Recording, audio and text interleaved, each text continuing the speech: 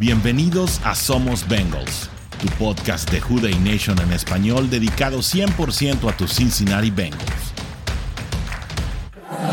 Hola WDNE, ¿cómo están? Mi nombre es Orson G y me da el mayor de los gustos darles la más cordial de las bienvenidas a su programa Somos Bengals, el podcast creado por WDNE en español, por Bengals y para Bengals, dedicado a toda la WDNE en español, es decir, a todos los fans de los Cincinnati Bengals que habitan en Latinoamérica y obviamente en el otro lado del mundo, allá en la madre patria en España.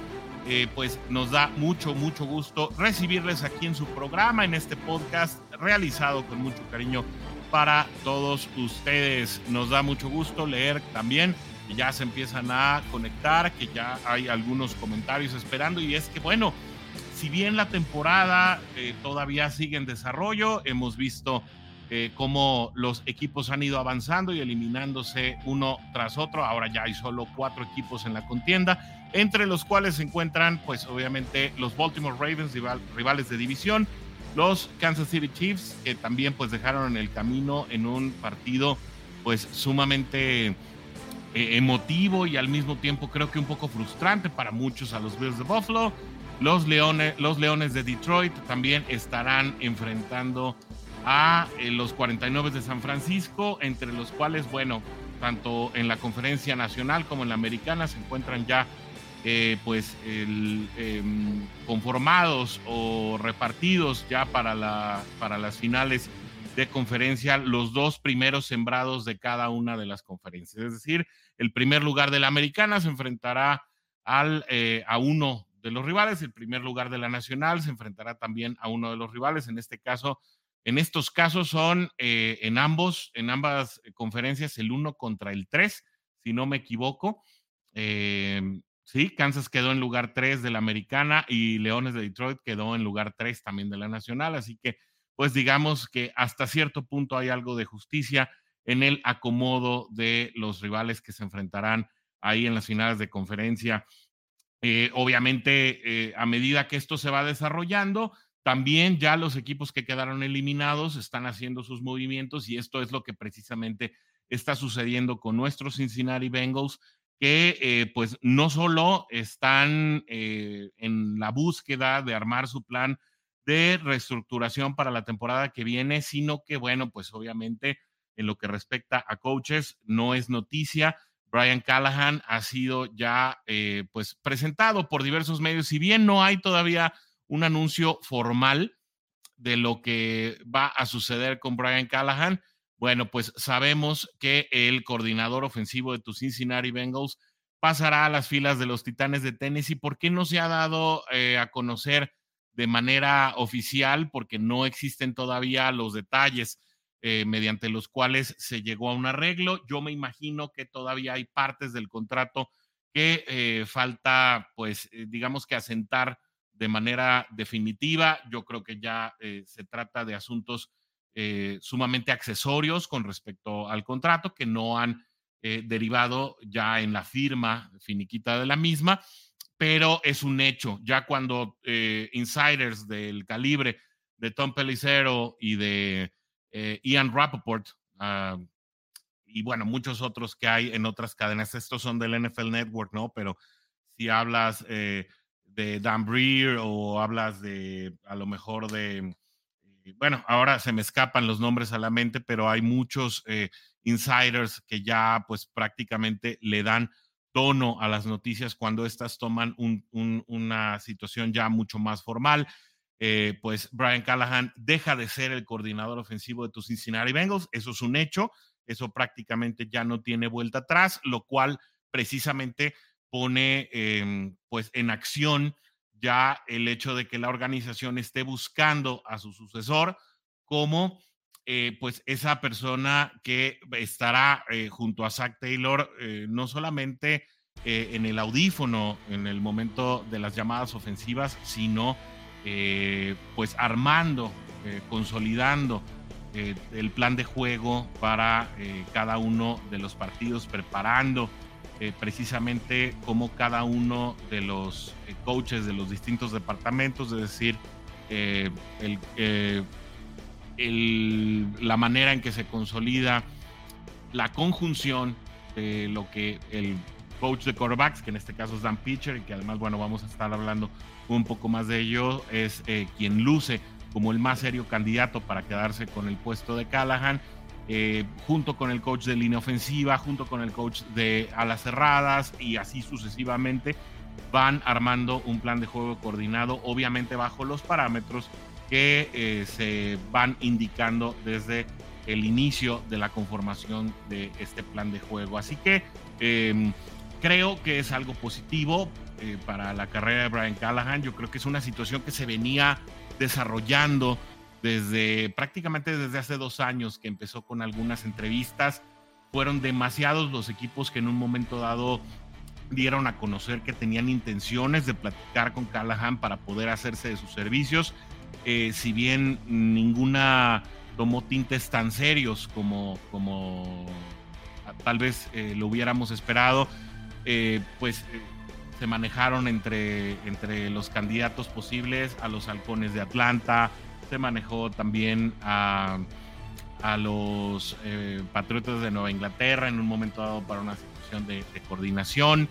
Se habló de los Cargadores de Los Ángeles. Obviamente creo que el candidato que menos veíamos venir era precisamente este de los Titanes de Tennessee, que finalmente, bueno, pues también de manera sorpresiva dejaron ir a Matt Bravel, catalogado como pues uno de los mejores head coaches de la liga, una mente creo que muy balanceada en el respecto, a pesar de que tiene un trasfondo defensivo, creo que es una mente muy balanceada en cuanto a ofensiva y defensiva.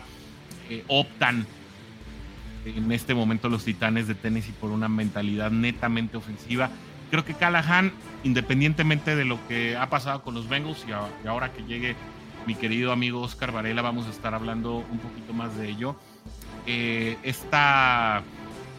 Esta manera en la que se hizo responsable de la migración del sistema ofensivo de Bengals a la llegada de Joe Burrow. No hay que olvidar que Brian Callahan y Zach Taylor toman a los Cincinnati Bengals un año antes de la llegada de Joe Burrow. Y cuando Joe Burrow llega a la NFL, obviamente al equipo de nuestros Cincinnati Bengals, pues Brian Callahan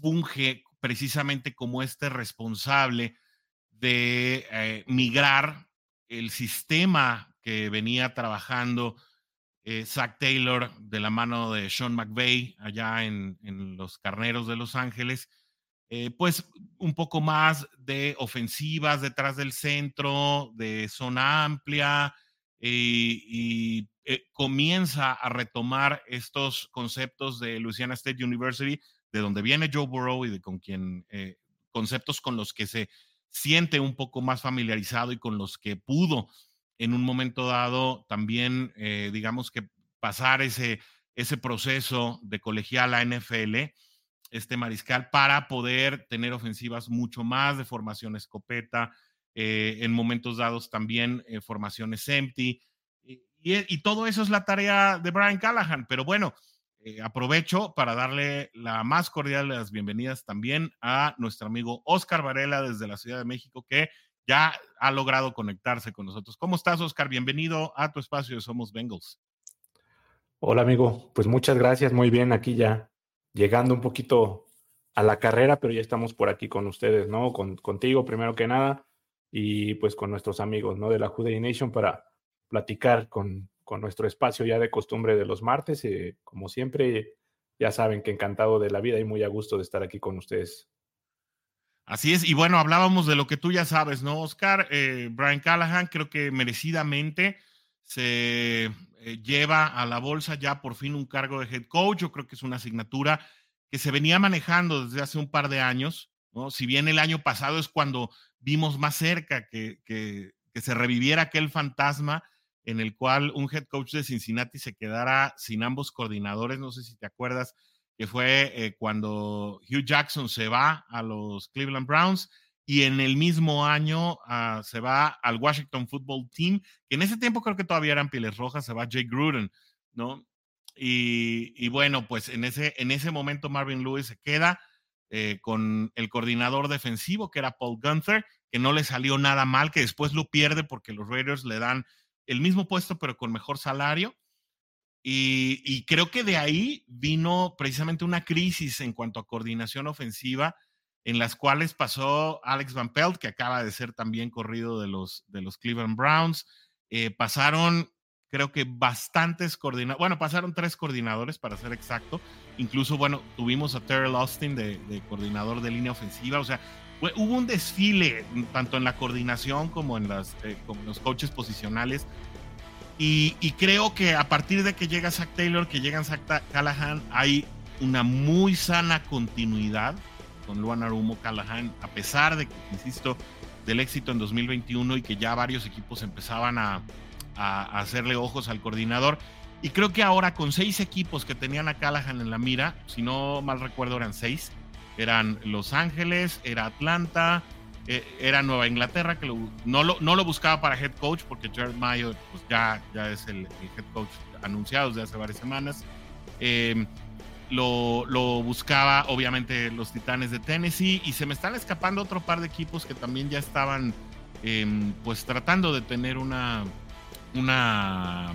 entrevista con él. Sin embargo, bueno, Tennessee no se la juega, lo lleva a una entrevista presencial, no lo deja salir del edificio sin un apretón de manos que significa un pacto de caballeros en el cual ya estaría prácticamente arreglado, aunque faltan las cláusulas finales del contrato.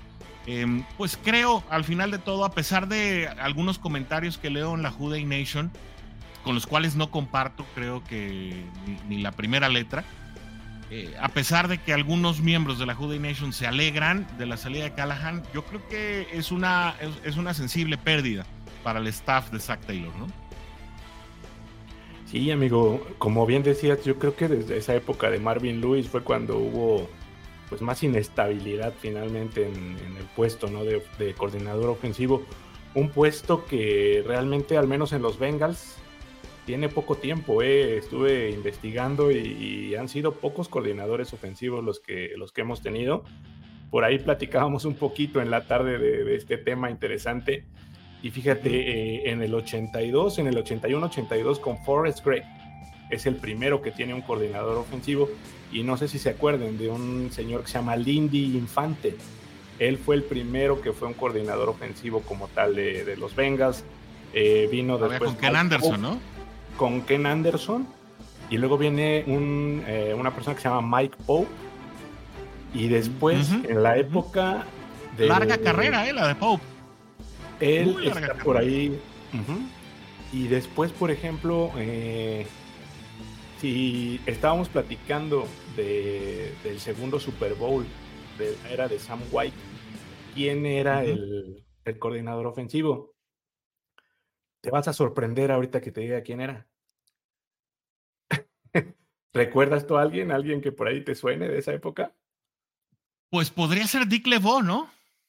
Dick LeBeau estaba ahí en la parte del coacheo, pero estaba en otra parte del staff. El coordinador ofensivo de aquella época era Bruce Coslet. Mira, no caí tan lejos del árbol, ¿no? Bruce Coslet. Sí, claro. Sí, estaba Bruce Coslet. Con sus lentes oscuros, con sus Ray-Ban, ¿no? Sí. Top Gun. De ahí, después de Coslet, hay una época donde entra Pope, después regresa Coslet, después en una época es Ken Anderson, el coordinador ofensivo de nuestros Bengals, por ahí en un espacio cortito del 97 al 2000. Después viene una persona que tuvo una carrera muy amplia, que se llama Bob Bratkowski, no sé si también lo recuerdes por ahí. Él duró más tiempo. Pero no. Él estuvo antes de que llegara Jay Gruden, que después es el que viene. Llega Hugh Jackson después. Después viene esta época y está Ken Zampisi, es el que sigue después de Hugh Jackson. Zampisi. Era el que faltaba por ahí. Los dos malísimos, Zampisi y Van Pelt, la verdad de los dos no hacías uno. Y el más reciente, antes de Callahan, se llama Bill Lazor. Bill Lazor, otro petardo, sí. Hizo nada, La verdad es que no pasó nada con él. Después viene Callahan en el 2019, y es esta época reciente la que estamos hablando. Entonces, realmente han sido pocas personas. Son 10 por ahí coordinadores ofensivos los que ha tenido Bengals en toda la historia. Y coincido contigo en que de repente se juzga muy duramente la labor de Brian Callahan como coordinador ofensivo de los Bengals. ¿Sabes qué? Siento que pasa que finalmente se robaba el hecho de decir que él no estaba llamando las jugadas, te hacía perder mucho la dimensión de lo que pasaba con su labor, ¿no? Sí. Muchos creo que estábamos con la situación de, bueno, es que Zach Taylor es el que llama las jugadas, ¿no? Y no sabemos tras bambalinas qué es lo que ocurría en el equipo finalmente, ¿no? Y creo que Callahan a veces víctimas de un poquito de desconocimiento de cómo funciona la estructura de un staff, ¿no? De coacheo. Sí, o de lo que finalmente alcanzamos a ver a nivel de medios o de lo que se habla y se rumora por ahí, ¿no? Entonces... Y son cosas que no se notan en un juego. Claro, sí, porque tú no sabes, tú estás viendo el partido y simplemente ves a Zach Taylor con el acordeón aquí llamando las jugadas, todo, pero pues recordemos que trae un headset, ¿no? Trae unos audífonos en donde está una constante comunicación, pues con Callahan en este caso, que desde las alturas está viendo otras situaciones, ¿no? Y que seguramente... Ese es otro de los temas, ¿no? Sí. No es tan mediático tal vez como a lo mejor WDNE, ¿no? O como Spags, como Españolo, ¿no? Que son tan mediáticos que además la cámara constantemente está enfocado en ellos, porque además generan mucho tema de conversación, ¿no? Entonces se vuelve, pareciera que están más en el juego porque los ves en la cámara y los ves con su libretita y los ves acá y se tapan y traen la audio. Es lo mismo que están haciendo en el palco, nada más que en el palco pues obviamente es menos notorio. Es distinto, es menos y es menos atractivo estarlos para enfocar también. Gente en los palcos tienen a Taylor Swift, ¿no? Claro, sí hay otras formas de llamar la atención desde los palcos, ¿no? Pero sí, Callahan creo que teniendo una labor pues buena, yo creo que bien hecho, yo creo que por algo finalmente se fijan en él otros equipos. Si nosotros lo perdemos de vista, obviamente ellos que están inmersos en el mundo de la NFL, lógicamente saben y conocen otras situaciones que nosotros perdemos de vista, ¿no? Desde el punto de vista de un aficionado y el hecho de no estar puramente, por ejemplo, en la ciudad de Cincinnati como tal, ¿no? Desde ahí ya estás perdiendo cierta pues perspectiva y cierto panorama. Entonces, además... Sí, perdón, amigo. Yo he leído también por ahí comentarios fuertes, ¿no? De repente de Callahan y situaciones que, pues sí, son complicadas, ¿no? Es muy duro y muy fácil juzgar desde una perspectiva, pues muy ajena de repente al equipo, ¿no? Yo creo que, pues bueno, son situaciones que en algún momento se iban a presentar. El staff de coacheo se había mantenido estable en estos últimos años, pero en algún momento iba a suceder, ¿no? Que alguien de ellos iba, pues quizás a dar ese paso, ¿no? Adelante, y volvemos a lo que hemos platicado, hay diferentes motivaciones para cada quien, y hay momentos en los que la oportunidad llega y pues la tienes que tomar, ¿no? Entonces, pues bien por Callahan, veamos qué es lo que sucede, pero yo creo que no hay que perder de vista que fue parte importante de la evolución que ha tenido el equipo y de hasta dónde ha llegado el equipo también. Y precisamente hablando de perspectivas, Oscar, es difícil pensar que 5 o 6 equipos de la NFL estarían buscando a un coordinador sin talento, ¿no? O sin ningún tipo de intervención o sin ningún tipo de influencia o impacto en su equipo. Sería un total despropósito, ¿no? Y no estamos hablando de equipos que se caractericen por ser franquicias perdedoras todo el tiempo, ¿no? Entonces, yo creo que hay que ponerlo precisamente todo ahí. Insisto, si hubo un responsable precisamente de enlazar y de lograr la transformación del plan ofensivo de Cincinnati a algo más amigable para un Joe Burrow novato, fue precisamente Callahan.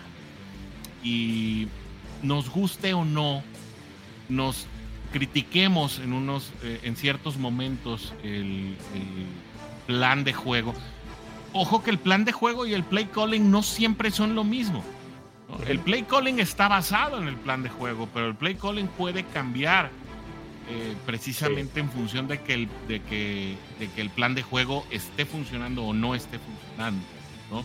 No sé si recuerdas aquella anécdota hace 4 o 5 semanas en la que teníamos un juego pintadísimo para Chase Brown y simplemente pues el argumento fue, es que no alcanzamos a llegar a las jugadas de Chase Brown, porque fue el partido contra Pittsburgh, ¿no? Simplemente porque el plan de juego tenía una cadencia, tenía una secuela, y fueron tan pocos los snaps que estuvimos afuera porque no nos salió el plan de juego, porque no alcanzamos a llegar, ¿no? El hecho de que fracases en un plan de juego, pues no te hace un pésimo coordinador. Obviamente los mejores coordinadores son los que se pueden apegar al plan de juego y que el plan de juego te resulta y te saca adelante para sacar los juegos, ¿no? Creo que si analizas a los Cincinnati Bengals de los últimos 4 años, pues el plan de juego ofensivo, si bien tiene críticas, que aquí lo hemos hecho, no nos vamos a desdecir de las críticas que hemos hecho, pues al final arroja un balance positivo en cuanto a número de ganados y perdidos, ¿no? Tanto se le elogia a Mike Tomlin ser este head coach que no ha tenido marca perdedora, que bueno, pues yo te diría, en los últimos 3 años Cincinnati tampoco ha tenido una marca perdedora. Es decir, mientras Joe Burrow te ha podido jugar por lo menos 6 partidos, ¿no? Cincinnati no ha podido tener, no ha tenido una marca perdedora, salvo ese 2020, ¿no? Que ya sabemos todos en qué acabó, fatídico, el año de transición, un año complicadísimo, creo, en todos los sentidos. Pero bueno, pues finalmente creo que es positivo para Brian Callahan. Incluso yo te diría, algunos a lo mejor van a buscar la justificación. Si a Titanes no le va bien el año que viene, van a decir, ven, Callahan no era la solución y Callahan es un 0 a la izquierda y no sirve para nada. Incluso pues, el resultado del primer año no te dice nada, sobre todo cuando hablas de un equipo de Tennessee que va a estar en una franca reestructura y precisamente eso se evidencia desde el cambio de head coach, desde ya toda falta de voluntad por refrendar el contrato de Derrick Henry, el hecho de que pues estén apostando a Will Levis como el mariscal de futuro. Es decir, Tennessee ya no tiene nada que perder, tiene todo que ganar y creo que estaban buscando un head coach precisamente que pudiera comenzar un proyecto desde cero, como pasó con Callahan cuando llegó a Cincinnati de la mano de Zach Taylor. Y creo que eso es lo que ven en él, ¿no? Un talento, capacidad, resiliencia, y bueno, pues ahora va a ser él quien va a estar llamando sus propias jugadas, y yo creo que después de 5 años a la espera, aquí lo dije yo hace 2-3 semanas, Zach Taylor debería estar compartiendo el play calling con Brian Callahan, nunca pasó, nunca va a pasar en Cincinnati, y me parece también encomiable que Brian Callahan ya pueda estar llamando sus propias jugadas allá en el equipo de Texas. Sí, digo, como bien dices, no es ningún improvisado finalmente también, eso no hay que perderlo de vista, ¿no? Viene de una familia también de fútbol, exactamente. Su señor padre fue por ahí coach de los Raiders, si no me equivoco, en algún momento. Actualmente creo que todavía está en la organización de los Browns. Todavía está, sí, ¿no? Claro. Es coach de línea ofensiva.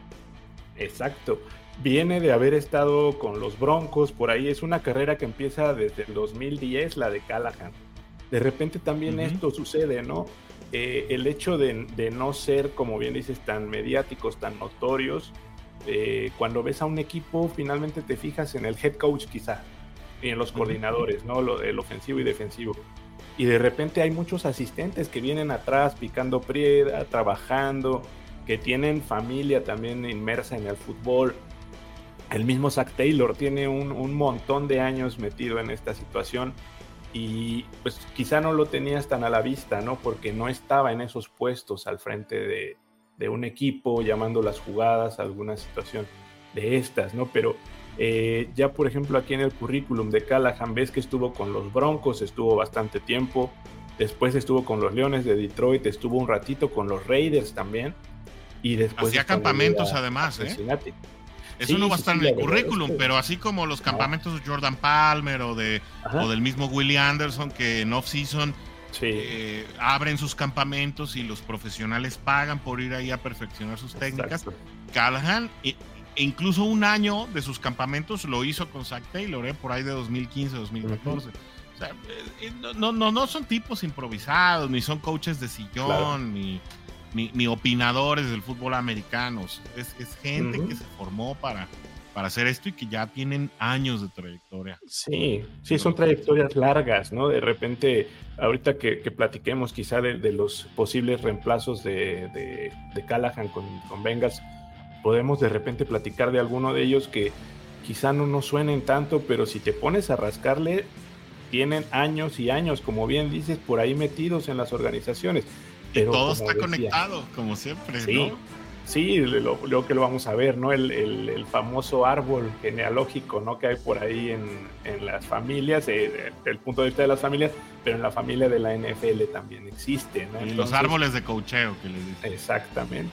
Y de ahí es donde vienen todas estas situaciones que se desprenden. Entonces, Callahan, qué bueno, ¿no? Que va a tener su oportunidad. Quiero pensar que en un equipo de Titans mejor parado que otros en este momento para iniciar una reestructura, porque pues si recordamos hace un par de años los Titans estaban hasta arriba de la conferencia, ¿no? Lo que cambia la vida de un momento a otro también, esa parte creo que es importante no perderla de vista. Víctimas de muy malas decisiones de la gerencia general, un gerente general que ya también no está en Tennessee, que creo que también, bueno, aquí somos Bengals, ¿no? No somos Titans, pero sí. Es un caso de estudio muy particular. Un minuto le voy a dar nada más a ese asunto. Es muy difícil para un head coach llegar, o más bien estar dirigiendo un equipo y que llegue un nuevo gerente general porque hay poca confianza. Entonces, hace 2 años, cuando Titanes, vía su gerente general, toman la decisión de dejar ir a A.J. Brown y toman ese intercambio muy dudoso con las Águilas de Filadelfia. A la medida que se fueron dando los malos resultados de la campaña y que culminan con otra derrota en Cincinnati, ¿no? Esa situación termina de frustrar al dueño y corre al gerente general, ¿no? Entonces, Titans comienza esta temporada con un nuevo gerente y bueno, pues Matt Bravel no debe ser una perita en dulce, ¿no? Entonces yo estoy seguro que hubo algunas diferencias.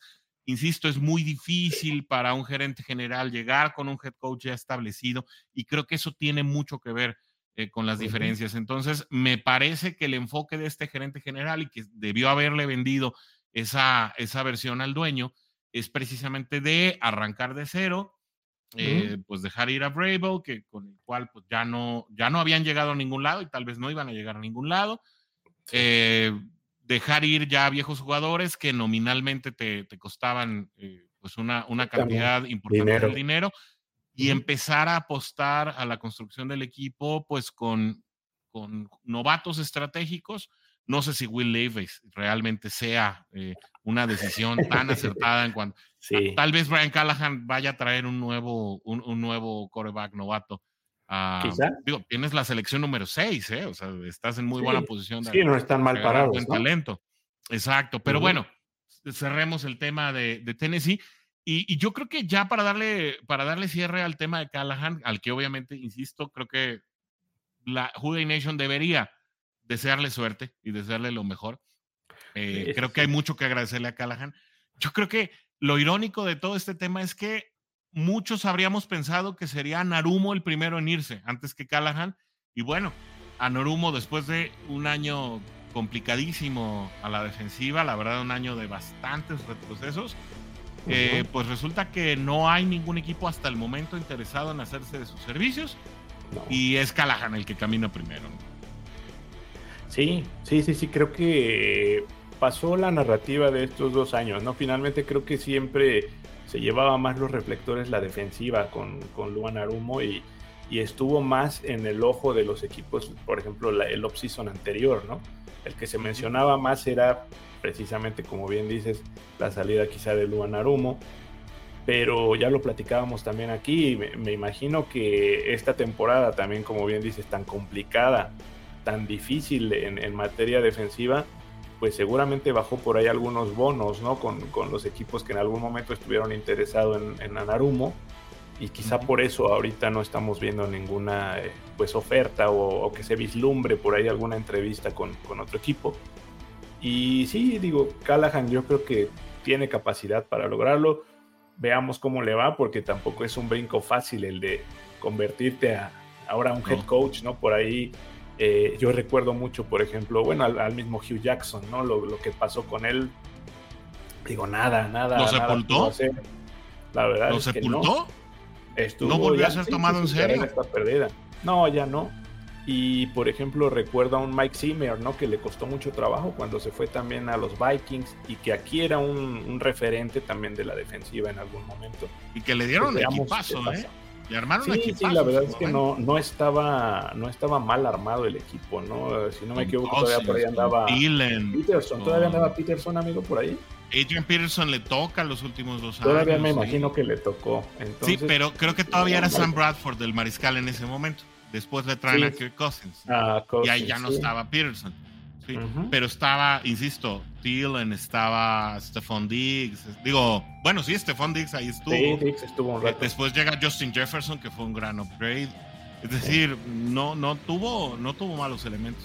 Sí, malos equipos no eran, ¿no? Lo que lo rodeaba. Entonces, pues veamos en qué desemboca esta situación, ¿no? Que hay que ver ahora al interior del equipo, pues qué repercusiones trae o qué cambios va a traer finalmente, ¿no? Entonces esa parte creo que va a ser interesante de platicarla también. Absolutamente. Este episodio es patrocinado por la tienda en línea de Somos Bengals, misma que aparece ahí en su link, aquí abajo de su servidor. Aquí miren, aquí lo encuentran. Somos Bengals, somos-Bengals-shop.fourthwall.com. Ahí pueden encontrar artículos padrísimos con los motivos de Somos Bengals y de los motivos de los jugadores de nuestro equipo favorito. Cada una de sus compras contribuye con pues la manutención de este proyecto que no está en peligro de desaparecer. Sin embargo, todas sus aportaciones pues van a ser bien recibidas para sufragar los gastos generados, el hecho de aparecer en el streaming, aparecer en los servicios de podcast de audio, el tener pues una producción digna de la WDNE lleva un poco de gastos y con ello nos ayudan. Si no les gustan los productos, ahí también pueden dejar un donativo. $1 pueden dejar, desde $1 pueden dejar, y esos donativos también nos ayudan a seguir sustentando este gran proyecto que nos encanta, que se llama Somos Bengals y que es parte de WDNE en español. Oscar, ¿qué te parece si también nos vamos con los comentarios de la WDNE, que obviamente tiene bastante que decir? Ya están por aquí. Carlos Aquino dice, buenas tardes desde Chihuahua. Hoy se llevó el primer comentario, Carlos Aquino. Además. Muy bien, Carlos. Dice, ojalá trajeran a Joe Brady, conoce muy bien a Burrow. Claro, es un decir, él está con Buffalo, sí. Sin embargo, no fallamos al decir, Carlos, que pues no es permanente, no sabemos qué va a pasar. Incluso Sean McDermott, pues tampoco tiene la chamba segura. No te voy a decir que esté en el asiento caliente, pero Sean McDermott en este momento, tras haber perdido nuevamente previo a la antesala, o sea, es decir, ni siquiera llegar a la final de conferencia, le ha costado muchísimo trabajo a la Bills Mafia aceptarlo, recibirlo, y no tiene la mejor reputación ahora. Si Sean McDermott deja de ser el head coach de Buffalo, pues obviamente, pues Leslie Frazier, que ya se fue, Joe Brady, que está ahí en el camino, pues todos ellos pues caminan, ¿no? Y sufren muy probablemente el mismo destino. Así que, pues, aunque no está en la baraja inmediata, ahorita vamos a hablar, o bueno, ya en los finales del programa vamos a hablar de los posibles candidatos. Vamos a hablar del candidato natural y después de qué pasa si no pasa, ¿no? Lo que vemos como más natural. Pues tal vez en la baraja podría estar Joe Brady si las condiciones se dan también en un momento dado. Claro. Aunque el ritmo natural de las cosas y la lógica nos lleva a pensar que otra cosa va a pasar. No se desconecten porque vamos a estar hablando precisamente de eso. Dice él que sí debería irse es el coach de línea ofensiva, o sea, Frank Pollack. Pues sí, platicábamos con el coach Sigfrido Muñoz, a quien le mando un saludo hace ratito acerca de quiénes podrían en un momento dado pues llegar, ¿no? al equipo. Y bueno, entre la baraja, porque no lo traemos en la baraja de posibilidades serias de llegar, sin embargo, Cincinnati ha entrevistado por un tema creo que es más administrativo. Sí. Porque antes de poder hacerse de los servicios de Dan Pitcher, tienen que pues cubrir una cuota de entrevistas con orientación de minoría, ¿no? Sí. Entonces, Andy Dickerson, que fue en otra era coach de línea ofensiva de los Halcones Marinos de Seattle, es parte de las personas entrevistadas, ¿no? Él cumple el perfil de minoría, ¿no? Y eso, bueno, le abre la puerta finalmente a Cincinnati de llegar ya a una situación más seria con el tema de Dan Pitcher, que sé que tiene nerviosos a muchos y de lo cual vamos a hablar ahorita en un momento, porque obviamente es lo que sigue, ¿no? Brian Callahan, pues ya es parte del pasado y ahora nosotros tenemos que hablar de lo que sigue. Pero sí, Frank Pollack, pues no, parece que no ha logrado lo que en el papel una línea del calibre que tiene a su disposición podría ser, y creo que eso alza algunas cejas. Sin embargo, por lo que dijo Zach Taylor, y yo sé que lo sabes, Carlos, desde hace ya varias semanas, prácticamente desde que quedaron eliminados, pues Zach Taylor espera conservar a los miembros de su staff que no sean pedidos por otro equipo. Así que creo que eso te da indicios de pensar que Frank Pollack todavía tiene chamba, ¿no? Pero bueno, vamos a ver. Alani saluda y nos dice buenas noches a todos. Abraham García desde Cincinnati, Ohio, ya nos está saludando. Dice buenas noches. Con la partida de Callahan veremos qué coche se llevará a Tennessee. ¿Qué opinas de Mixon y su contrato? 3 millones en marzo por estar en el roster. Eso es lo que hablábamos hace una semana y que eso pues, nos pone nervios, y 8 más para la próxima temporada. Dice, saludos y Juday desde la lluviosa y con frío Queen City. Primero que nada, Abraham, un abrazo para ti hasta allá, y qué bueno que estás aquí con nosotros acompañándonos. Pues dando respuesta a tu pregunta, yo no sé qué tanto del staff se pudiera llevar en un momento dado a Tennessee. Yo creo que va a estar buscando un poco más, así como le pasó a Zach Taylor, con los coaches que estaban ya disponibles. Es decir, no creo que arme su rompecabezas, tampoco lo descarto, robándose gente de otros lados, y creo que es difícil que lo haga con gente de Cincinnati. Tal vez algunos subasistentes, tal vez algunos entrenadores, pero ni siquiera entrenadores posicionales, sino de estos entrenadores de ejercicio que le gusten a él, que sean compatibles con su manera de ver las cosas.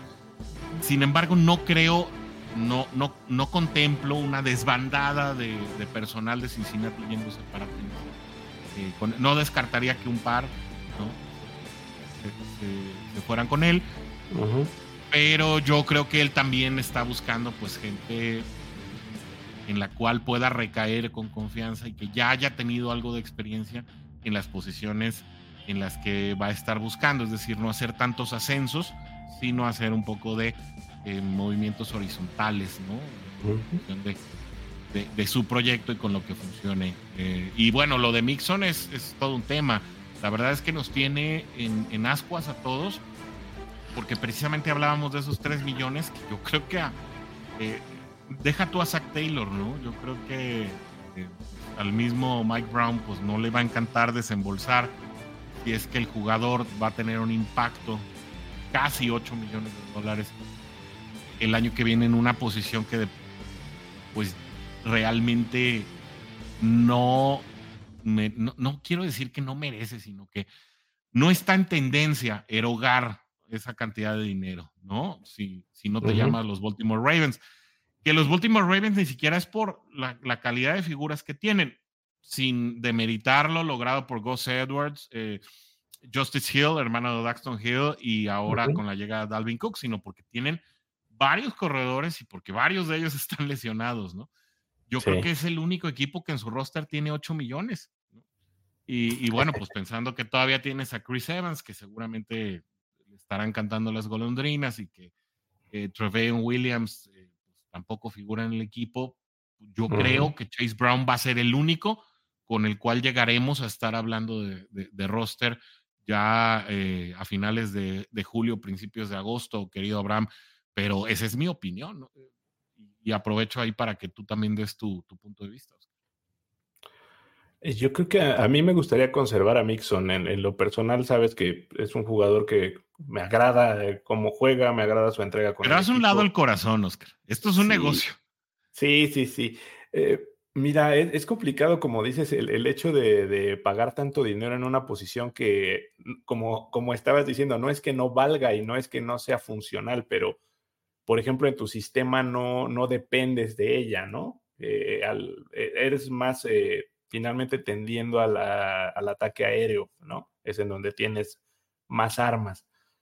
Pero, ¿sabes qué? Más allá de esa situación, ¿no? Sentimental, yo lo que pongo en la balanza es el tema de, bueno, Chase Brown, ok, nos ha demostrado que es un chico también de trabajo, con buenas cualidades, con mucha velocidad. Creo que bien puede estar por ahí en el roster y por algo lo tomaron finalmente también, ¿no? En un draft. Pero yo creo que no vendría mal que estuviera un Joe Mixon ahí todavía acompañándolo, al menos este último año, para pues darle el último empujón, ¿no? Y tratar de sacarlo pues adelante. Mixon, lo acabamos de platicar hace poquito, tiene mucha valía más allá del juego terrestre. Las yardas totales ¿Mm? que te produce son interesantes, entonces me parece que no hay que echar en saco roto esta situación con Mixon, ¿no? Que tiene buenas prestaciones y que ha sido un jugador pues que te ha dado, de 7 campañas que ha jugado, pues 5 han sido bastante buenas. Yo no creo que sea un elemento pues al que puedas decir que no vale la pena tenerlo, ¿no? Pero finalmente analizando ya el tema de los dineros, pues sí hay que evaluar, ¿no? Si ya se tuvo que reestructurar en algún momento su contrato para que estuviera en el equipo, pues quizá le tengan que pedir que otra vez lo reestructure, y ahí yo no sé también si él le agrade mucho este hecho. Y me gustaría también, sabes, que se quedara para terminar de romper esas marcas que le faltan con el equipo, ¿no? Al menos quedar ya en segundo lugar histórico. Alcanzar a Dillon se me hace complicado, ¿no? Porque está cerca de 1500 yardas, una situación así. Pero al menos a Brooks sí lo puede alcanzar. Y creo que sería una digna despedida también para un chavo que creo que se ha comprometido con el equipo y ha dejado de lado de repente esos problemas personales que creo que también a varios nos espantaron en algún momento, ¿no? El hecho de tener ese historial negativo.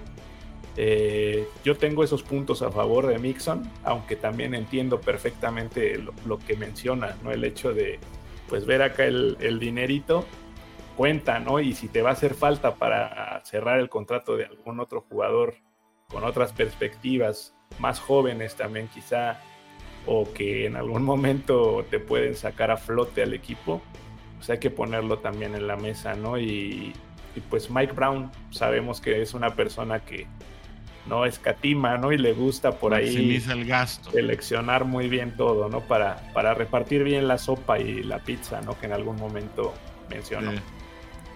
Puesto en monedas es muy difícil, Sí. sobre todo porque podrías pensar que en un momento dado Joe Mixon tendría una vía de regresar si vuelve a reestructurar su contrato, pero caray, bueno, yo creo que sería demasiado, ¿no? Yo creo que reestructurar en 2 ocasiones consecutivas es peor a que te etiqueten 2 veces consecutivas, ¿no? Entonces, yo la veo muy difícil, casi imposible, no lo descarto, pero lo veo. Que tiene contrato, ¿no? Finalmente tiene un contrato todavía, no es que sea agente libre como tal. Sí, pero no, lo tendrían que cortar, obviamente, no, claro. Pero es que ese contrato que tiene es muy pesado para la organización. Sí, En fin, claro. ya habrá día para hablar de eso más a fondo. Así es. Dice Ulrich Sevilla que somos Bengals, WDNE en español. Dice saludos amigos, aquí escuchándolos y aprendiendo de ustedes cada semana. Hoy aquí convaleciente, como después de una cirugía, bueno, de muela de juicio. Qué bueno. Descansa, sácala como debe de ser, sigue las indicaciones del médico. Y si perdiste el juicio, mi querido amigo Ulrich, bueno, pues ni hablar. Lo recuperas pronto, yo estoy seguro. Un abrazo para ti, mi querido. Hasta Zapopan, Jalisco. Y Eric Edmonds desde Panamá nos dice, Jude para ti, mi querido Eric. Qué bueno que nos acompañas como cada semana. Martín Casaus aquí anda también ya y nos dice buenas noches, saludos. Somos Bengals. Se nos va un excelente coordinador. Considero que Zach Taylor lo frenaba, ya que él enviaba las jugadas, bienvenido y apoyar al nuevo coordinador. Sí, bueno, el que venga. Incluso, bueno, si el candidato natural es elevado, pues es de la línea de Callahan y digamos que pues también con méritos propios, ¿no? Ya se sabe quién viene en lugar de Callahan. ¿Esto beneficia o perjudica al equipo? Bueno, pues difícil dimensionarlo. Todavía no se sabe bien a bien quién es. Habría que estar muy pendientes prácticamente, no, bueno, quienes siguen en vivo este programa, si hasta ahora no se ha dado a conocer absolutamente nada, déjenme refrescar la búsqueda. Yo he estado dándole búsqueda pues prácticamente todo el tiempo y no, todavía no hay nada acerca de este asunto.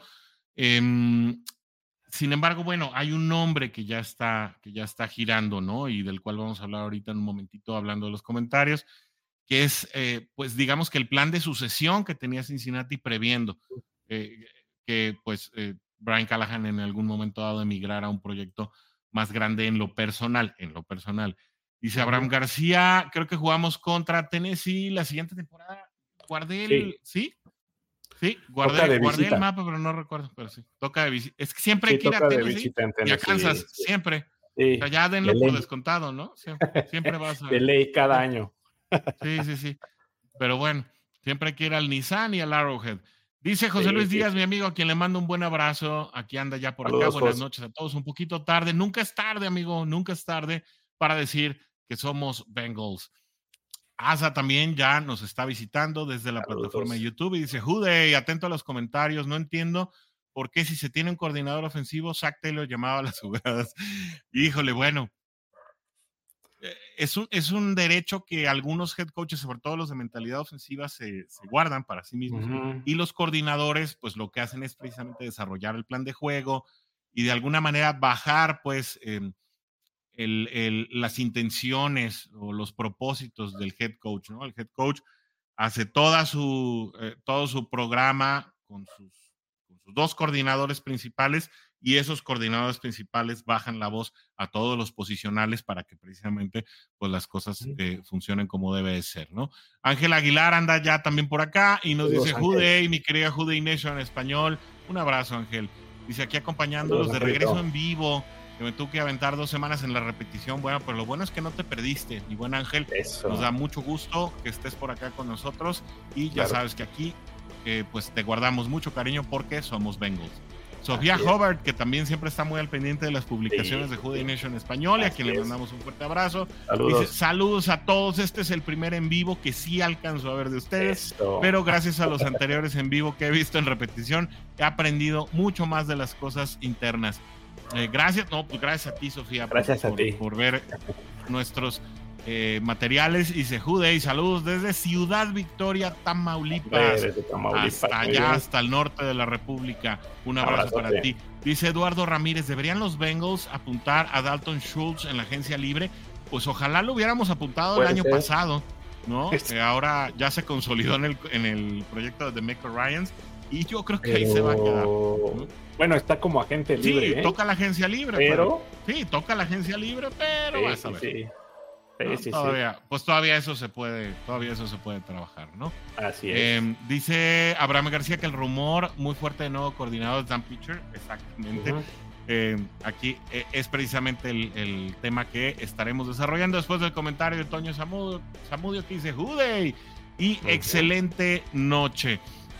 Un abrazo para ti, mi querido Toño, y qué bueno que estás aquí conectado. Bueno, no es novedad, aquí en este podcast lo dijimos prácticamente desde hace 6 semanas, que en caso de Callahan, Dan Pitcher, sí, más de un mes tenemos con esta conversación. Hoy es cuando la vamos a tomar un poco más en serio, porque obviamente ya se están dando pues las connotaciones, las anotaciones y el desarrollo. ¿Por qué Dan Pitcher es el sucesor natural? ¿No? Porque desde la temporada pasada, Dan Pitcher, que fungió hasta esta temporada como coach de mariscales de campo, Joe Burrow tiene una excelente relación con él habla constantemente del talento de Pitcher. Incluso Dan Pitcher estuvo el año pasado no sé si en Locked On Bengals o en Hear That Podcast Growling, estuvo en un episodio, hablaron largo y tendido con Dan Pitcher acerca de los conceptos ofensivos. Con Lapam, creo que también, amigo. Creo que también. Creo que también por ahí. Tiene a todos. Yo no lo veo porque me duermo, pero está bien. No sé. En fin. Y bueno, la verdad es que se antojaba que él pudiera haber obtenido una chamba de coordinador ofensivo desde el año pasado. Todd Bowles se la ofreció para estar en Tampa Bay. Sin embargo, Pitcher no vio mucho futuro en ese proyecto. Tampa Bay, a pesar de que, bueno, pues estuvo vivo hasta el domingo, era un equipo que se acababa de quedar sin Tom Brady, que estaba con coach general de primera temporada. Se veía en modo reconstrucción. La verdad es que las cosas le salen muy bien a Tampa este año. Nadie le regaló nada. Sin embargo, bueno, Pitcher juzgó que era mucho más sabio quedarse en Cincinnati, que además le ofreció precisamente pues una carretada de dinero para quedarse como coach de mariscales y pues digamos que con esa promesa, ¿no? Esa promesa no escrita, porque no lo puedes poner por escrito, más o menos como llega Jared Mayo a ser head coach de los Patriotas de Nueva Inglaterra, ¿no? Con ese tema de, bueno, cuando se vaya, sigues tú en la línea de sucesión. Sin embargo, ¿qué es lo que sucede? Lo decíamos hace 10, 15 minutos. Cuando vas a contratar o cuando vas a firmar a un coordinador o a un posicional de raza blanca, tienes que cumplir con el trámite de entrevistar a competidores para esa misma posición con perfil de minoría, ¿no? Llámese latino, llámese de color, llámese lo que tú quieras, ¿no? Y un asiático. Y espero... Sí, y es que ya me cuesta hasta decir porque ahora todo es políticamente incorrecto y no es una línea que yo quiera manejar, pero bueno, vamos a dejarlo en minorías, ¿no? Vamos a dejarlo ahí en minorías, porque luego a mí yo me desfaso en los términos que yo creo que son respetuosos, resulta que ya no, porque no vivo en ese mundo, ¿no? Pero sí vivo en el mundo del respeto, entonces respetamos, obviamente. Exacto. Sí, entonces, desde ahí son siempre nuestras apreciaciones, ¿no? Desde ese punto de mantener el respeto y no salirnos de esa línea, obviamente. Exacto. Sí. Y por el mundo me refiero a lo de las terminologías, ¿eh? Sí, claro. La verdad es que yo no tengo bronca con nadie. Claro.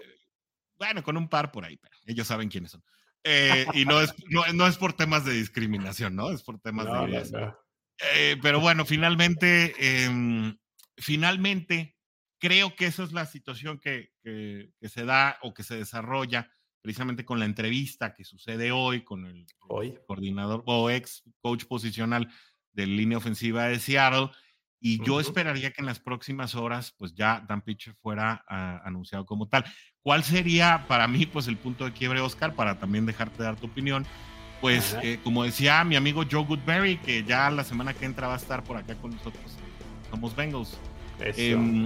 Que pues yo espero, al igual que Joe Goodberry, que ya Dan Pitcher haya cancelado sus vuelos a Las Vegas, que ya haya llamado a Nueva Orleans y decirle, ¿saben qué? No tengo la menor intención de trabajar con Derek Carr y me quedo en casa con Joe Burrow, ¿no? Porque yo creo que ese es un puntazo y te lo dejo ahí, te lo pongo, te sirvo el gol para que tú lo remates, amigo.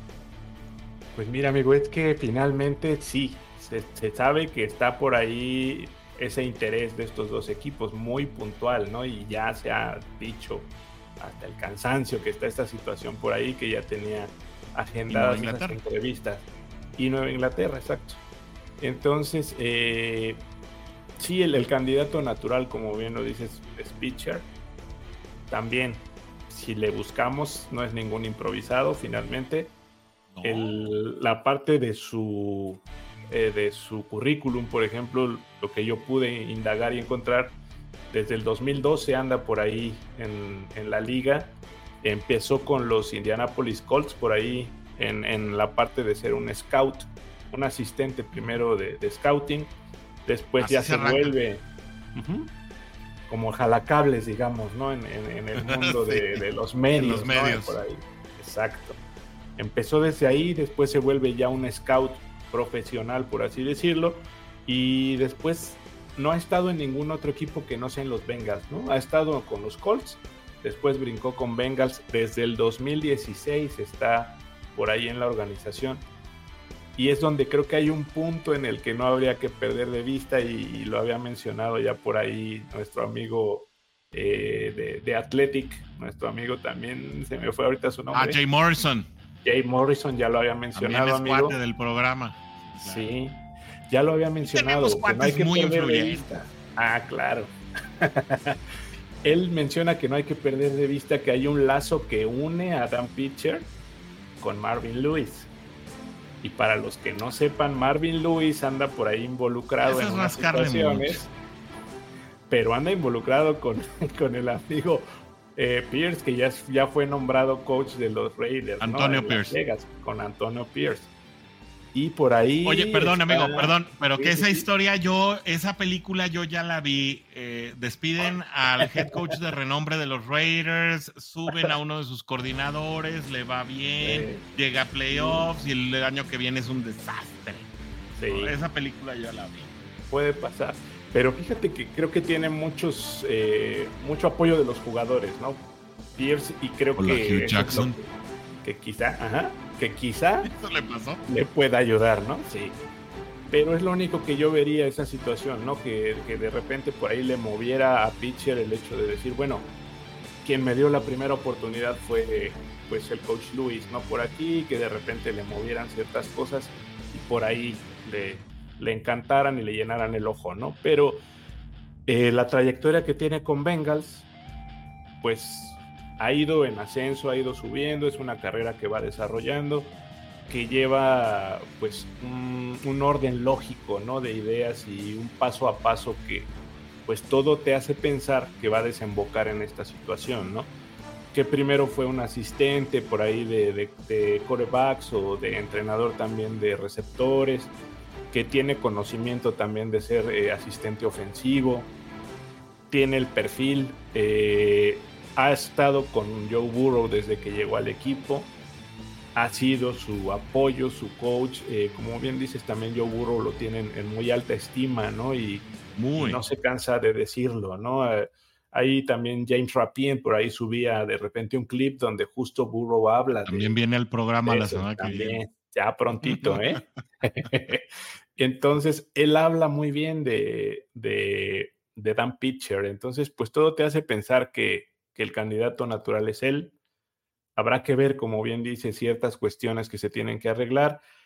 Está esta regla que pocos conocíamos, ¿no? El hecho de que tienes que entrevistar a ciertos asistentes de otras cuestiones, de otros equipos, para cumplir el protocolo que te marca la liga. Bueno, ¿no? ese tema explotó cuando lo de Tom Flores. Lo de Flores, que Bill Belichick cometió la indiscreción de decir, ya vimos el correo, y no, bueno, se armó. Se armó la en de grande. Dios es padre, porque sí, no, porque se hizo todo un tema en el que Tom Flores pues tuvo todos los argumentos en la mano para hablar Brian Flores, perdón. Sí, Brian Flores tuvo todos los argumentos en la mano para hablar de discriminación. Sí. Entonces sí, yo esperaría, yo estoy contigo también en este tema y creo que con muchos de los amigos, y vemos al candidato natural en Dan Pitcher. Hay por ahí otro coach también que pudiera llegar si es que Troy Pitcher Walters. No está. Troy Walters, que también es coach de la misma línea, parte, ¿no? De receptores. En la parte de los receptores, que él fue receptor como tal, él sí jugó como receptor en la NFL, una carrera no muy destacada. Y si lo ves, por ejemplo, el único equipo ya a nivel NFL con el que ha estado es con Bengals. Pero responsable del desarrollo de Jamar Chase y T. Higgins, nada más, claro. ¿no? Así. Sí, nada más. Y no, él es el que los ha desarrollado como receptores de NFL. O sea, ¿qué más quieres de currículum? Exacto. Es la parte, la parte opuesta o la parte complementaria, digamos, de lo que hizo Pitcher con Burrow finalmente, ¿no? Sí, lo mismo lo ha estado haciendo él con los receptores. Y te iba a mencionar eso, la carrera en NFL es corta, es desde el 2020 para acá nada más su currículum, pero si le rascas a nivel colegial, ha estado en bastantes universidades y con bastantes cargos diferentes. Entonces, es una persona... que sería como el plan B de la sucesión natural. ¿Sí? De la sucesión natural. Sí. Sí, que sería el no buscar fuera de casa, ¿no? El no traer un externo. Y ya te cumple con la cuota de minoría. Ahí sí ya puedes hacerlo derechito. Ya directo, ya no pasa nada, ¿no? Entonces, así es. Digo, pitcher más joven que Walters, más o menos me parece que son unos 10 años de diferencia por ahí los que se llevan, pero ha estado involucrado en este presente reciente de los Bengals, bastante involucrado, como bien decías. Los dos estuvieron en el Super Bowl, los dos saben de qué va la cultura que trae Zac Taylor, entonces yo creo que cualquiera de los dos pudiera funcionar bastante bien, aunque lleva la delantera finalmente Dan Pitcher. Sí. Y pues creo que no hay otro candidato natural, o no hay más que ellos dos, si hablamos directamente dentro de la organización, ¿no? Sí, de hacerlo en línea vertical, como bien decías. Sí hay otros nombres que están contemplados. Me encargué de hacer una lista porque imposible memorizarlos todos, ¿no? Pero está Liam Cohn, está Clint Kubiak. No sé si le suena el apellido de Kubiak. Digo, no es como que sea una... no es como apellidarse González, ¿no? Con todo respeto a quien se apellida González. Kubiak es en otro ámbito común. Sí, está Cliff Kingsbury, que hoy se entrevistó con los Steelers, ¿eh? También Mike Tomlin, si es que sigue, que es muy probable que sí vaya a seguir, se está queriendo hacer con los servicios de Cliff Kingsbury, que viene del equipo de Arizona. Creo que hizo muy buen trabajo en Arizona, en un momento dado. Aunque nunca pudo llegar a más, ¿no? Lamentablemente nunca pudo dar otro brinco, pero sí, no le fue tan bien como creo que por temas administrativos. Creo que ahí, por ejemplo, le faltó un gerente general, ¿no? Le toca que le traigan a AJ Green ya en lo último de su carrera, ya de salida. Claro. Le toca también ver cómo se va Fitzgerald. O sea, no, la verdad es que sí, yo creo que lo único que le dieron, y no sé qué tanto podamos celebrar eso, pues es Kyler Murray, ¿no? En un momento dado. Pero un Kyler Murray que pues ahorita ha estado también lesionado, batallando, que pues que le tienen que poner en su contrato, que tiene que pasar horas en su iPad, en el iPad de estudio, no en el iPad sí, claro, no como tú y yo, ¿no? No, en el iPad de nosotros nos dedicamos a estudiar, amigos. Nosotros nos dedicamos a estar estudiando y leyendo. Ni modo que nos vengamos aquí a parar a hablarle a la WDNE de puras ocurrencias y aquí poniéndose un tequilazo. Hay que investigar. Hay que respetar a la WDNE. La WDNE sabe, ¿no? Y hay que venir a informar. La lista se completa con Jake Pitts y con Jared Johnson. Todos ellos, amigo, tienen de alguna manera una conexión con Zac Taylor. Es decir, Zac Taylor ya de alguna manera ha trabajado con ellos, o han jugado para Zac Taylor, o han entrenado a Zac Taylor. Es decir, son candidatos que están en ese nivel de coordinación y que en un momento dado también la relación con Zac Taylor pudiera ser provechosa, porque saben que en la NFL pues se maneja como en cualquier ámbito. Sí es un tema de capacidad, pero también es un tema de a quién conoces y en quién confías. Por eso le en un momento dado a Zac Taylor, cuando llegó a Bengals, encontrar un coordinador defensivo. No sé si te acuerdas de esa narrativa, pero Luan Arumo fue el sexto en la lista de Zac Taylor en su momento para poder quedar en el trabajo de coordinador defensivo, y eso no es poco, ¿eh? O sea, quiere decir que 5 personas le dijeron que no. Con Callahan ya había otro tipo de relación. Callahan llegó directo con él, pero pues no le sorprenda, insisto, que de primera instancia pudiéramos, estemos hablando de Dan Pitcher, Troy Walters puede ser uno de ellos, o esta lista que les acabamos de dar, pues también son gente relacionada al árbol de coacheo de Zac Taylor, que en un momento dado pues podrían ser ese nombre del cual nos estemos acordando domingo tras domingo a partir de septiembre de 2024, pensando por qué no llama él las jugadas. Así es, amigo. Y es que todo esto, como bien dices, si investigas y si te pones a buscar, digo, hay conexiones en muchas partes donde las puedes encontrar. Imagínate, por ejemplo, hablábamos de Bill Lazor en algún momento, pues él incluso tiene una relación con Zach Taylor. Encontré Bueno, una Nick Van relación en Pelt, el ¿no? colegial. Van Que ya Pelt fue también. coordinador ofensivo de Bengals y que lo acaban de correr de Cleveland, ¿no? Podría ser tu posicional, ¿no? Podría ser tu posicional de juego terrestre. Sí, pueden pasar muchas cosas. Sí. Incluso, pues su suegro de Zach Taylor es Mike Sherman, ¿no? Que es otro nombre también ligado a la NFL. No estoy hablando de que vaya a llegar ahorita, pero hablo de tantas relaciones y conexiones que hay, ¿no? Tú andabas manoseando ayer hasta el nombre de, por ahí, de Press Taylor, ¿no? Que es su hermano y hasta su coordinador hermano, ofensivo ¿no? Su en hermano, Jaguares. para quien no lo sepa o lo haya olvidado, está por ahí de coordinador ofensivo en los Jacksonville Jaguars, ¿no? Entonces, híjole, bueno, ¿en quién más yo podías no confiar? dejaría de aprender de Peterson, ¿no? Imagínate. Con tu hermano puedes trabajar cuando tú quieras, pero con Peterson, no, yo no me iría del staff de Peterson para trabajar con mi hermano. Con todo respeto, No. Sí, no digo, sería quizá más desde el punto de vista de una confianza más unida, por así decirlo, ¿no? Pero hasta por ahí está el Liam Cohen, por ejemplo, lo perdemos de vista y es un chico que ha estado súper ligado con Zach Taylor, porque él estuvo con los Rams justamente con McVay y con Taylor ya estuvo ahí. Entonces ahí hay otra conexión bien interesante. Pero por ejemplo, perdón, ¿por qué vería difícil esa conexión? No imposible, pero ¿por qué la vería difícil? Dime. Porque, insisto, Callahan fue el responsable de migrar la ofensiva de Cincinnati de White Zone y de detrás del centro, ¿no? A shotgun con el árbol de trayectorias que manejan actualmente. Sí, claro. Entonces, si piensas en gente que viene de la familia o del árbol de McVay, estarías pensando otra vez en ofensivas detrás del centro, que bueno, la verdad es que cuando llegó Jake Browning, eso le vino muy bien a Cincinnati. Jake Browning se paró detrás del centro, vimos más play action, vimos muchísimo más esquemas hasta de bootleg, fue mucho más movible por obvias razones. Estábamos un poco menos nerviosos y eso le ayudó incluso hasta la línea ofensiva. Sin embargo, insisto, si nos quedamos en el status quo, pensaría que es difícil que una situación así pasara. Pero bueno, perdón, te interrumpí, estabas con Liam Cohen.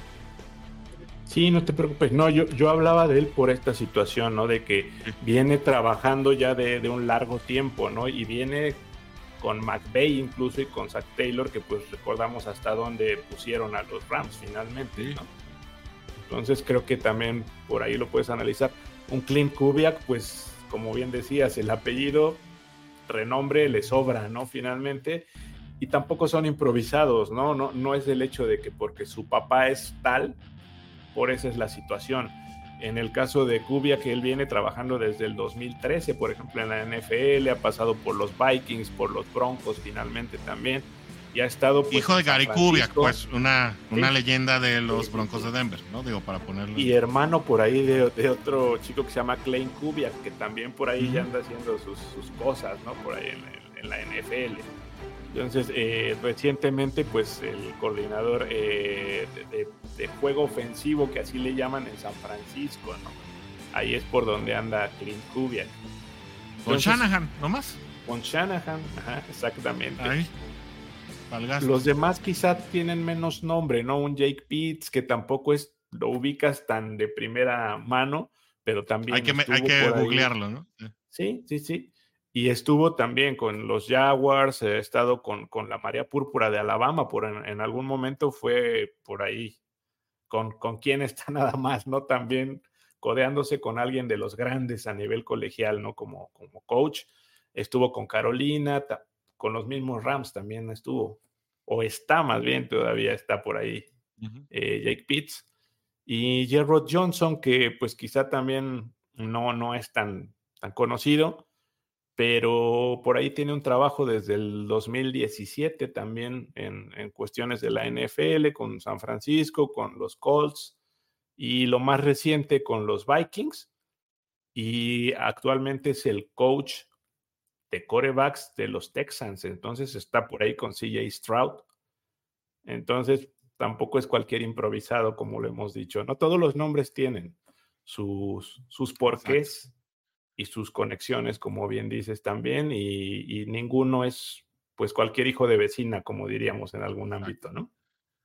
Así que apúntenlos porque esos son los nombres que están sonando para poder ocupar el lugar de Brian Callahan. Se antoja difícil que no sea Dan Pitcher, no lo descartamos. Digo, todo puede pasar, ¿no? Sí. Especialmente en la NFL y sobre todo cuando se abren las carteras, porque ahí sí, a diferencia de la agencia, a diferencia de los jugadores franquicia o de exacto, ahí sí se abren las carteras y bueno, agárrense todos. Pero pues con eso, amigo, llegamos a lo último de este tema y con ello también a los últimos comentarios de hoy, antes de despedirnos y pues de irnos a cenar, porque seguro la Hoodie Nation también quiere digerir este tema, a lo mejor pues con un panecito dulce, con una sopita, con un elotito, no sé. Dice Asa, lo importante considero es que se tenga buena relación con Joe, dejémoslo así, es lo más sabio. Sí, por eso es ideal que sea en un momento dado Pitcher. Que sea la sucesión natural, digamos, ¿no? Sí. Aquí anda nuestro amigo Chief, que anda muy contento, saludos, obviamente, siguen vivos, ¿no? Saludos claro. A mi querido José Rodas Flores. Saludos desde Honduras. Un abrazo para ti, mi querido Fer. Y Ceci, que mira, ya se había tardado, pero ya llegó. Ceci Ruiz Alemán nos dice, me parece excelente que el coordinador ofensivo tenga una buena relación con Burrow. Los felicito por el programa. No, pues gracias a ti por estar aquí gracias a con ustedes. Nosotros. Amigo, pues con eso llegamos al fin de este programa. Regresamos la próxima semana en punto de las 7 para hablar, obviamente, pues del tema que esté más vigente relacionado con nuestros Cincinnati Bengals, pero pues por hoy llegamos a nuestro fin. Sí, amigo, pues vámonos hoy un poquito más tempranito a descansar. Creo que ahorita el off-season será así un poco más corto, no tocando temas más puntuales que estaremos viendo. Por ahí pronto regresan las secciones que por ahí teníamos ya algo abandonadas, pero les prometemos que ya por ahí estamos trabajando en ellas para recordar la historia de nuestros jugadores, para hacer de repente alguna trivia, algunas otras cuestiones por ahí que teníamos. Yo quisiera mandarle hoy saludo también a nuestro amigo por allá de la jungla hispana que estuvimos hace rato platicando, preparando un poquito el tema del Jugar Day. Ya por ahí nos ayudó mucho mi querido Sebi Uma, por ahí estábamos platicando con él. Un abrazo.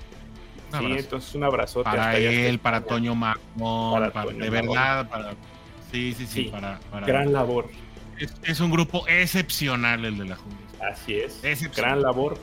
Y por ahí pronto pues estaremos presentando algunas cositas, les decía, sobre todo del Jugar Day, que estuvimos platicando un poquito con ellos, realizando investigación también importante, como decíamos. Y yo quisiera nada más preguntarte algo, amigo, antes de que nos vayamos. ¿Cuál es tu pronóstico para el Super Bowl? Yo creo que sí van los líderes de conferencia. Yo creo que va, más allá de la teoría de los colores, del logo y todo lo que se está, sí. Yo creo que además por merecimientos, me encantaría ver a los Leones ahí. La verdad es que Dan Campbell es un head coach que se va ganando tu corazoncito con cada lágrima que emite en las conferencias de prensa. Pero creo que por justicia sí deben pasar. Hay gente que no le va a gustar que diga que pasen los Ravens. Yo prefiero que pasen los Ravens a que pasen los Chiefs. Eso sí ya lo digo como fan, ¿no? Creo que Ravens hizo los mayores merecimientos en toda la campaña. A pesar de que los Chiefs se vieron mucho mejor el pasado domingo que el resto de la campaña. Es decir, con un juego aéreo más seguro, que ya no dependieron solamente de Rashid Rice y de Travis Kelce, sino que por ahí se involucró Marcus Valdes-Scantling, que cambió de guantes o no sé qué hizo, pero ya puede agarrar los balones. Por fin pudo agarrar los balones, sí. Sí, por fin. Es decir, pues ya no vemos nada de Sky Moore. Tengo, creo que 6 semanas que no veo Sky Moore atrapar el balón. Sí. Pero bueno, pues finalmente las cosas han estado pasando, pero no veo a un Mahomes tan preciso, ¿no? Y creo que se le tiene que hacer justicia a un proyecto como el de John Harbaugh, de los Ravens, claro, que armó un gran equipo, que además juega en todas las dimensiones del fútbol americano, ¿no? Tienen un mariscal que lanza y corre bien, tienen un juego terrestre que es lapidario, tienen receptores que hacen bien las cosas, Odell Beckham Jr. desde la experiencia, Zay Flowers desde la novatez, desde la ¿no? juventud, Pasando claro. por ahí, sí, claro, es que la verdad es que un Nelson Aguilar por ahí. lo tienes que reconocer, está Nelson Aguilar y se me está yendo Rashad Bateman, tampoco lo está haciendo mal. Pásate al lado defensivo, la defensa, amigo. son avasalladores, brutal, ¿no? La verdad, ya olvídate de hablar de individualidades, ya hablamos del caso de Gus Edwards, de Justice Hill y ahora Dalvin Cook en el ataque. Es un equipo muy redondo, sí, muy completo, tiene muy todos completo. los merecimientos para llegar. San Francisco no está pasando por el mismo momento, también creo que es un equipo muy bien armado, muy bien coachado, que se le nota mucho cuando Deebo Samuel no está en su, en el do mayor, ¿no? Se le nota mucho cuando no está realmente fino y eso incide mucho en el accionar del resto del equipo, pero de repente George Kittle, de repente Ayuk, de repente Christian McCaffrey, que tampoco ha estado fino en las últimas semanas, pero de repente con un chispazo te pueden sacar el partido y eso es lo que sucedió el domingo pasado también. Y creo, insisto, que a pesar de las sorpresas y a pesar de los cariños que pudieron haber generado, sobre todo los Leones, ¿no? Claro. Y bueno, y obviamente todo el aparato mediático que hay alrededor de Kansas City, pues creo que los dos equipos con mayores merecimientos por lo hecho durante todo el año, pues tengan que llegar ahí. Y además creo que va a ser un partidazo, si es que se da. Creo que son dos equipos que se van a dar hasta con la cubeta. Ya se enfrentaron en un Super Bowl por ahí en 2012, si no me equivoco. Sí, ya tiene un tiempecito. Estaba chiquito mi hijo, ¿no? Sí, me acuerdo que lo estaba viendo en casa de mis suegros y se fue la luz. Se fue la luz. Córrele y me fui corriendo a casa de todos ustedes, bueno, donde vivía entonces. Gracias. Y alcancé. Pero se fue la luz en casa de mis suegros. Entonces el juego me fui corriendo, se fue la luz, entonces se paró un rato el juego, entonces no me perdí tanta parte del juego. Sí, se fue la luz 2 veces, digamos, ¿no? Fue un el regreso de la falta de la electricidad. de Kaepernick aquella vez, ¿no? Que iba ganando, claro, Baltimore, se va la luz y viene el regreso de San Francisco con Kaepernick. Que no faltó quien lo vio raro, ¿no? Sí, claro. Ahora dime de tu... Mira, yo veo igual, yo creo que si la lógica se impone, los dos equipos perfilados para llegar son también Baltimore y San Francisco. Creo que es más viable una sorpresa de Detroit a San Francisco que una de Kansas a Ravens. Yo lo veo así. Interesante. Yo lo veo al revés. Sí, tú lo ves más fácil que Kansas le diera un susto a los Cuervos. Ok, puede ser. Pero, ¿sabes cuál me gustaría también desde el punto de vista de algo pues curioso y extraño que fuera el Super Bowl? Que Cuervos puede recuperar a McAndrews, ¿eh? Perdón. Ok, sí. McAndrews ya anda en camino de regresar. También es una adición importante para el ataque de Cuervos. Te decía, un dato que sería muy curioso y que si se diera el Super Bowl, sería un dato yo creo que muy peculiar y me imagino que nunca ha pasado, que con el mismo juego que inicies la temporada sea con el que lo cierres, porque podría pasar, ¿no? Si juega Chiefs contra Lions, exactamente el juego inaugural se repetiría en el Super Bowl.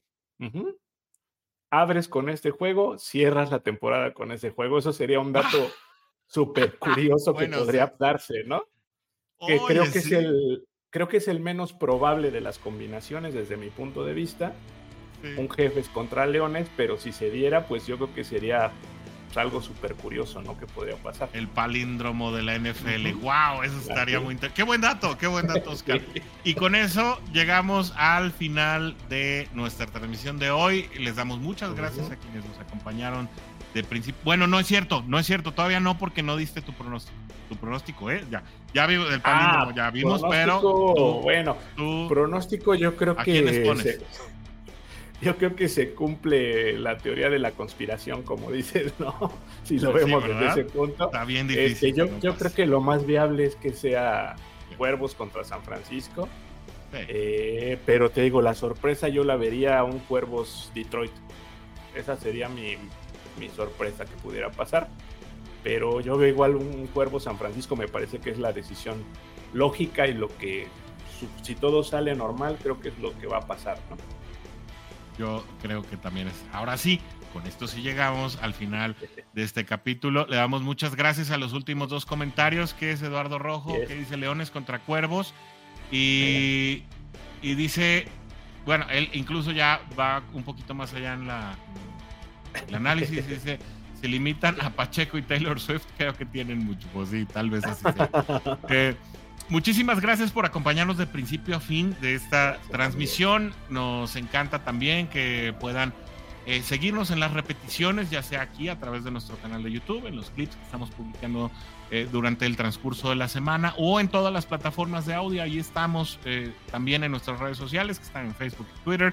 Pueden buscar como Somos Bengals o WDNE en español. Ahí nos van a encontrar, siempre dispuestos y abiertos para hablar, pues, de este equipo que amamos, que son nuestros Cincinnati Bengals. Así que nos vemos, nos escuchamos en vivo la próxima semana a las 7 de la tarde, puntualitos, cuando sea nuestra próxima oportunidad de decirnos ¡Ude!